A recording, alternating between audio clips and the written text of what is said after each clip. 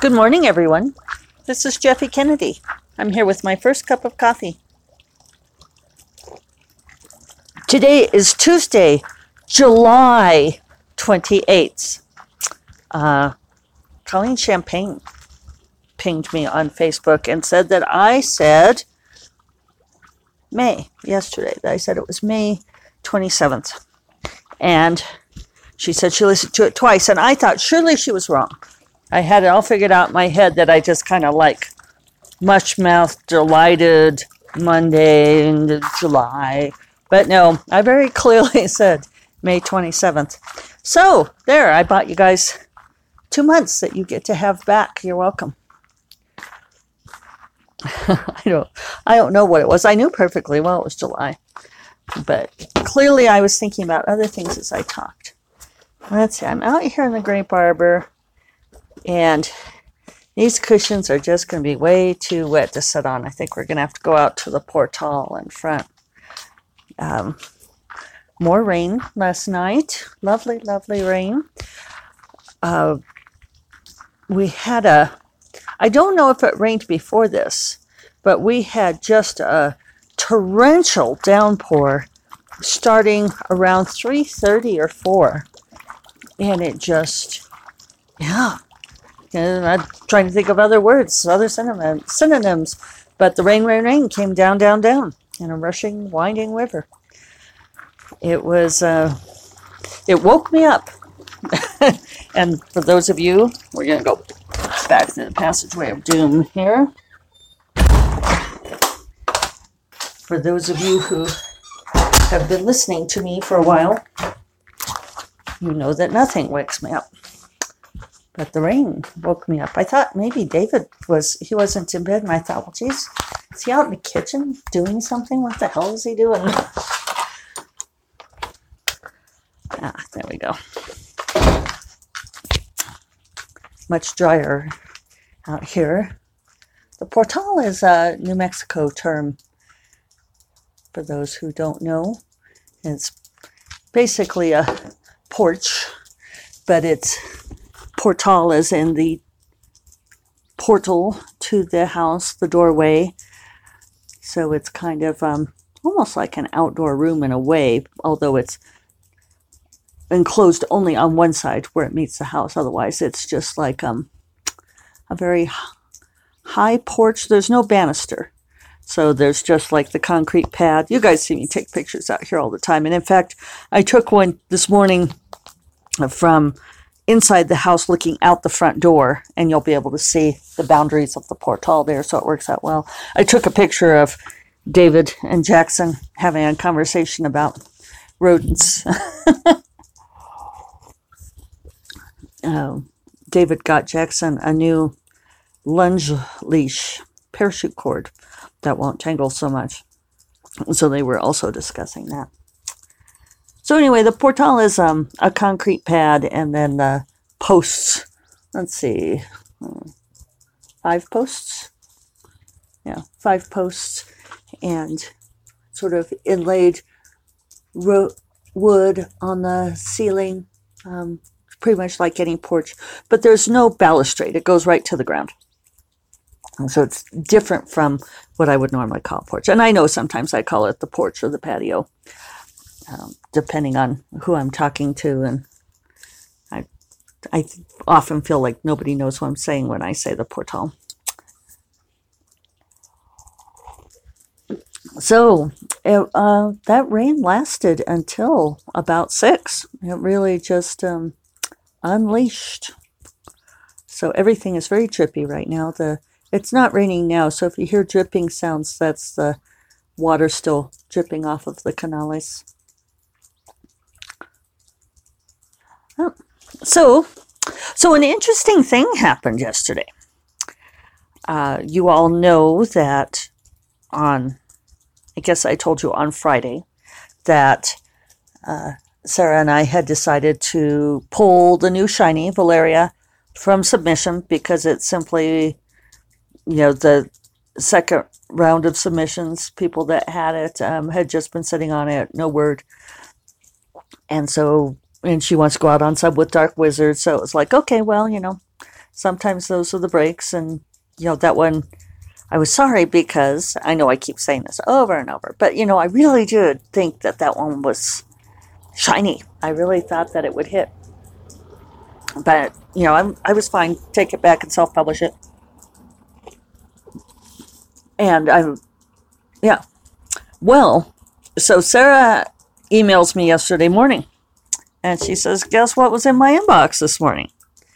Yeah, so this editor sent her an email that had it, and and saying said really lovely things about the book, saying that it was so accessible and so wonderful, and that she really loved it, and that she would get it, except that right now she's focusing on acquiring diverse voices. And Sarah, of course, said, we applaud you in doing that. That's something that's got to be done. But the gal said, however, my colleague, this other editor at the same house, she and I share sensibilities, and I think she would love this. So Sarah emailed me and said, what do you want to do? And I said, yeah, let's let the other editor look at it. And Sarah's going to go ahead and shake the tree, as she put it, let the other editors know what's going on. And we'll see what happens with this. I told Sarah that I can't work on it till middle of August anyway. I'm thinking that I'm going to have Dark Wizard in shape for her to look at by August 15th. And so I'm not even going to pick up Valeria until then. So she said, that she would send it to this editor and let her, and we won't let it sit out there so long. I'll take it back by August 15th if nobody has bit. But maybe somebody will bite still. Maybe this could still be the shiny that I thought it was. Kind of exciting. Yeah. So, isn't that funny how that works, though? I feel like the universe does that all the time. And Sarah and I were even talking about that she's sent me back a funny email after I commented. I said, isn't it funny how the universe will do that? Just sort of, you decide, okay, I'm going to pull this. And she's like, yep. The universe is like, wait, hold on just a minute.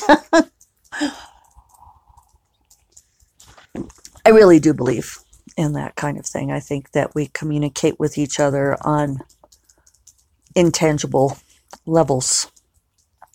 And that when we set certain intentions, I do think it communicates that to other people. So I got going on Dark Wizard yesterday. It was really kind of funny because I went in and I really revised the first chapter and combined it with the second chapter. So now it's just one 11-page chapter, which seems to be about right. And then I got to the previous chapter 3, which is now chapter 2. And I realized that I'd opened the book in the heroine's POV, and I'd written it in first person. And then chapter 3, when I kind of leapt to that scene, I wrote it in third person. And Sarah sent me her comments that she'd made on her Kindle as she was reading.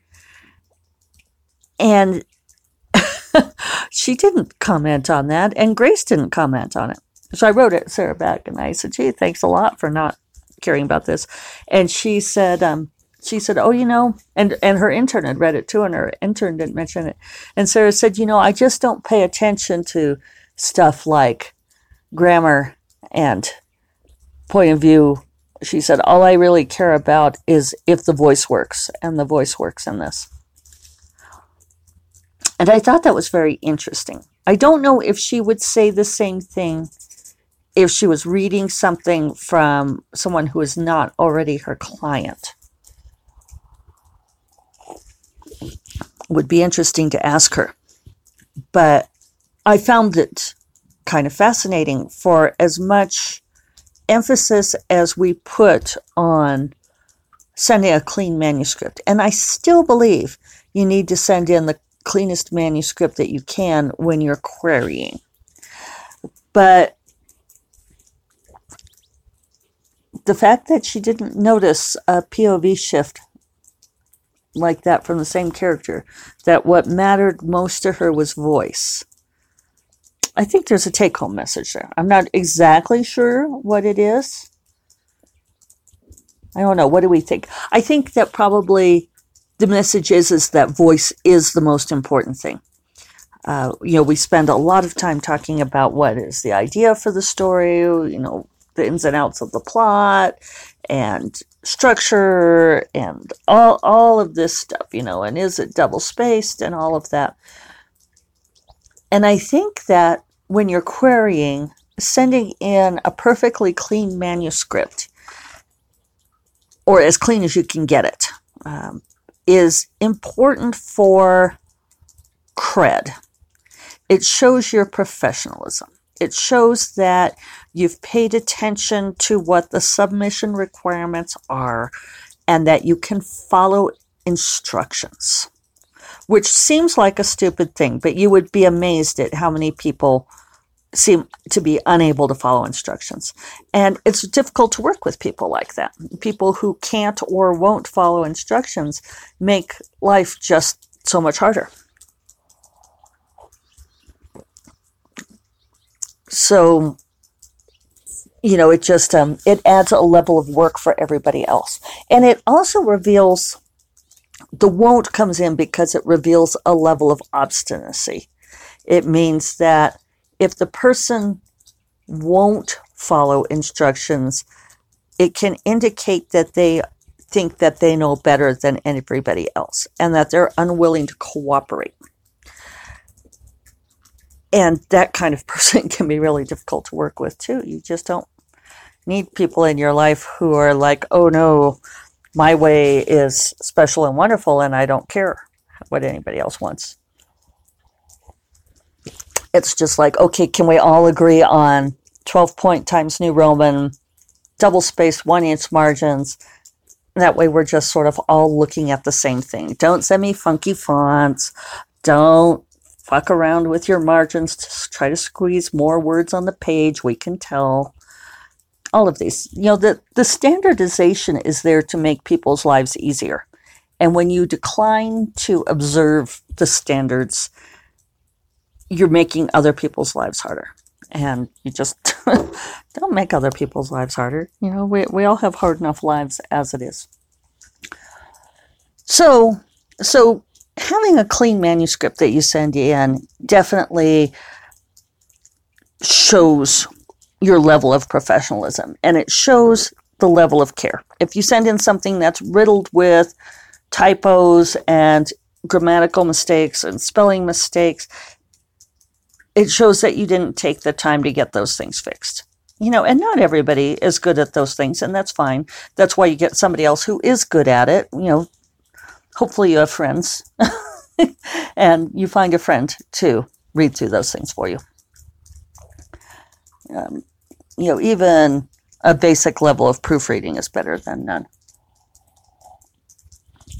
And if you don't have friends who are good proofreaders or literate, then find friends online. There are plenty of aspiring authors online and people willing to help each other out. You have to be willing to help them, but, that's a pretty small price. So then coming back to voice, as long as the voice works, that's what she cares about. And I've talked about this some before, but I think that we can't emphasize enough how important it is to refine voice and to get voice working. And clearly Sarah is using it in a slightly different context here because she's very familiar with my writing voice, right? So this is like the voice of these particular characters in this particular story that for some reason is really singing to her and also singing to Grace. So a lot of times we talk about an author's voice as being very distinctive to who they are. And one of the best explanations of what voice is, because there is a lot of intangible to it, we recognize it. A lot of you who read my books, as soon as you start reading, you feel comfortable with my voice because it's part of what you like about how I write and the stories I put out there. You enjoy that particular voice. Other people will bounce off the voice. A lot of people love Grace's voice. And it's I can recognize something that Grace has written instantaneously. And I can do that with many of my favorite authors. You get the new book in the series from your favorite author, like you open up that new J.D. Robb In Death book, and on that first page, it's like, oh yeah, Nora, here's your voice. And it's comforting. I want to say comforting, familiar. It's especially when it's an author that you love to read, returning to that voice is like going to your favorite restaurant. You know what's on the menu, and you love the way it smells and how the bench seats feel and the atmosphere. So in many ways, voice is a combination of many, many things. But the best explanation I ever heard, and this was from a panel, not a panel, but like a workshop with Susan Elizabeth Phillips and Jane Ann Krentz, who are best friends and have been best friends for like their 50 years of career or what have you. And they said that voice is a result of your values and beliefs. So whatever your core values and beliefs are, those come out in your writing. And that's part of what people respond to. Now, getting that to come out in your writing is something that takes a great deal of time and effort. And really, I think there's no substitute for it than to write many, many words. Write as many words as you can. Clear out those pipes. I like that analogy. But also, it's kind of like, like Michelangelo talked about sculpting, that the sculpture was already there inside the marble and that his job was to chip away the excess to reveal it. And I think that's a lot of what we do with voice too. One of the things I notice in newbie writers, but also like, I don't know what would the word be for it. Like writers with like their first books, or right around in that area. I saw someone recently, I was reading something that she wrote, and she's written one book, and I read a blog post of hers, and it was so overwritten. I mean, she was like trying to sound really smart. And when you're trying to sound smart, can you even hear that phrase? Trying to sound smart. So already you are not sounding like yourself. You are adding a layer over your native voice. And I end up giving that advice a lot to newbie writers.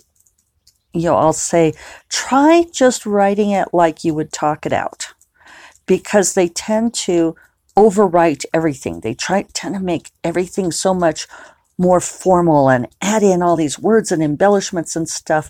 And there's so much noise there that you can't hear their voice.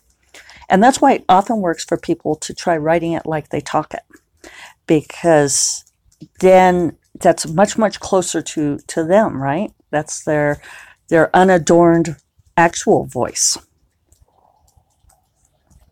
What Sarah is talking about in this case, I think she's talking about just that intangible.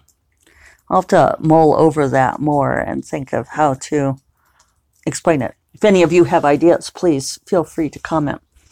But I think maybe she's talking about the voice of the characters, or the narrative voice of the story. So maybe we should try differentiating between the author's overall voice and the voice of a particular story or world. It's interesting to contemplate, isn't it? All right. Well, I've talked for almost 20 minutes. I did want to mention, in case I forget, we watched the best movie last night called 7500 with Joseph Gordon-Levitt, and it's about, and he plays a co-pilot on an airplane that is hijacked. And it's just an hour and a half movie, and I swear this is like the most tense movie I have ever seen. David and I were both just like, oh my God, this is the most tense movie. Mom, you would hate it. Dave would probably like it, but you wouldn't be able to stand it. And even David commented, oh, Kathy wouldn't be able to watch this. They actually bought an airplane and filmed the movie on the airplane for gritty realism instead of building a set. And so you get that sense, that claustrophobic sense of the confines of the airplane. But then they also did great stuff that I really want to learn from on building suspense. And since I'm teaching a class, I keep forgetting to mention that too. I'm teaching a class on keeping secrets and building suspense. Oh, there goes the Cooper's Hawk. In August, I'll put a link in the show notes. I'll try to remember, for OIRWA. And I want to incorporate some of that in there because I think that there were this great stuff where, like the cockpit doors are locked and the terrorists outside keep pounding and pounding and pounding on the door and they don't let up. And the ground control or air traffic control is on the radio and they keep asking questions. They're like, can you respond?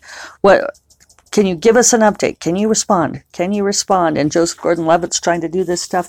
And there was something about that, the repeated questions that, I think we're so conditioned to answer things, to reply to things, that having that question go unanswered over and over and over, and you want to tell them just to shut up, and the people are pounding on the cockpit door, and you have this thing like you need to open the door, but you can't open the door. The last thing you can do is open the door.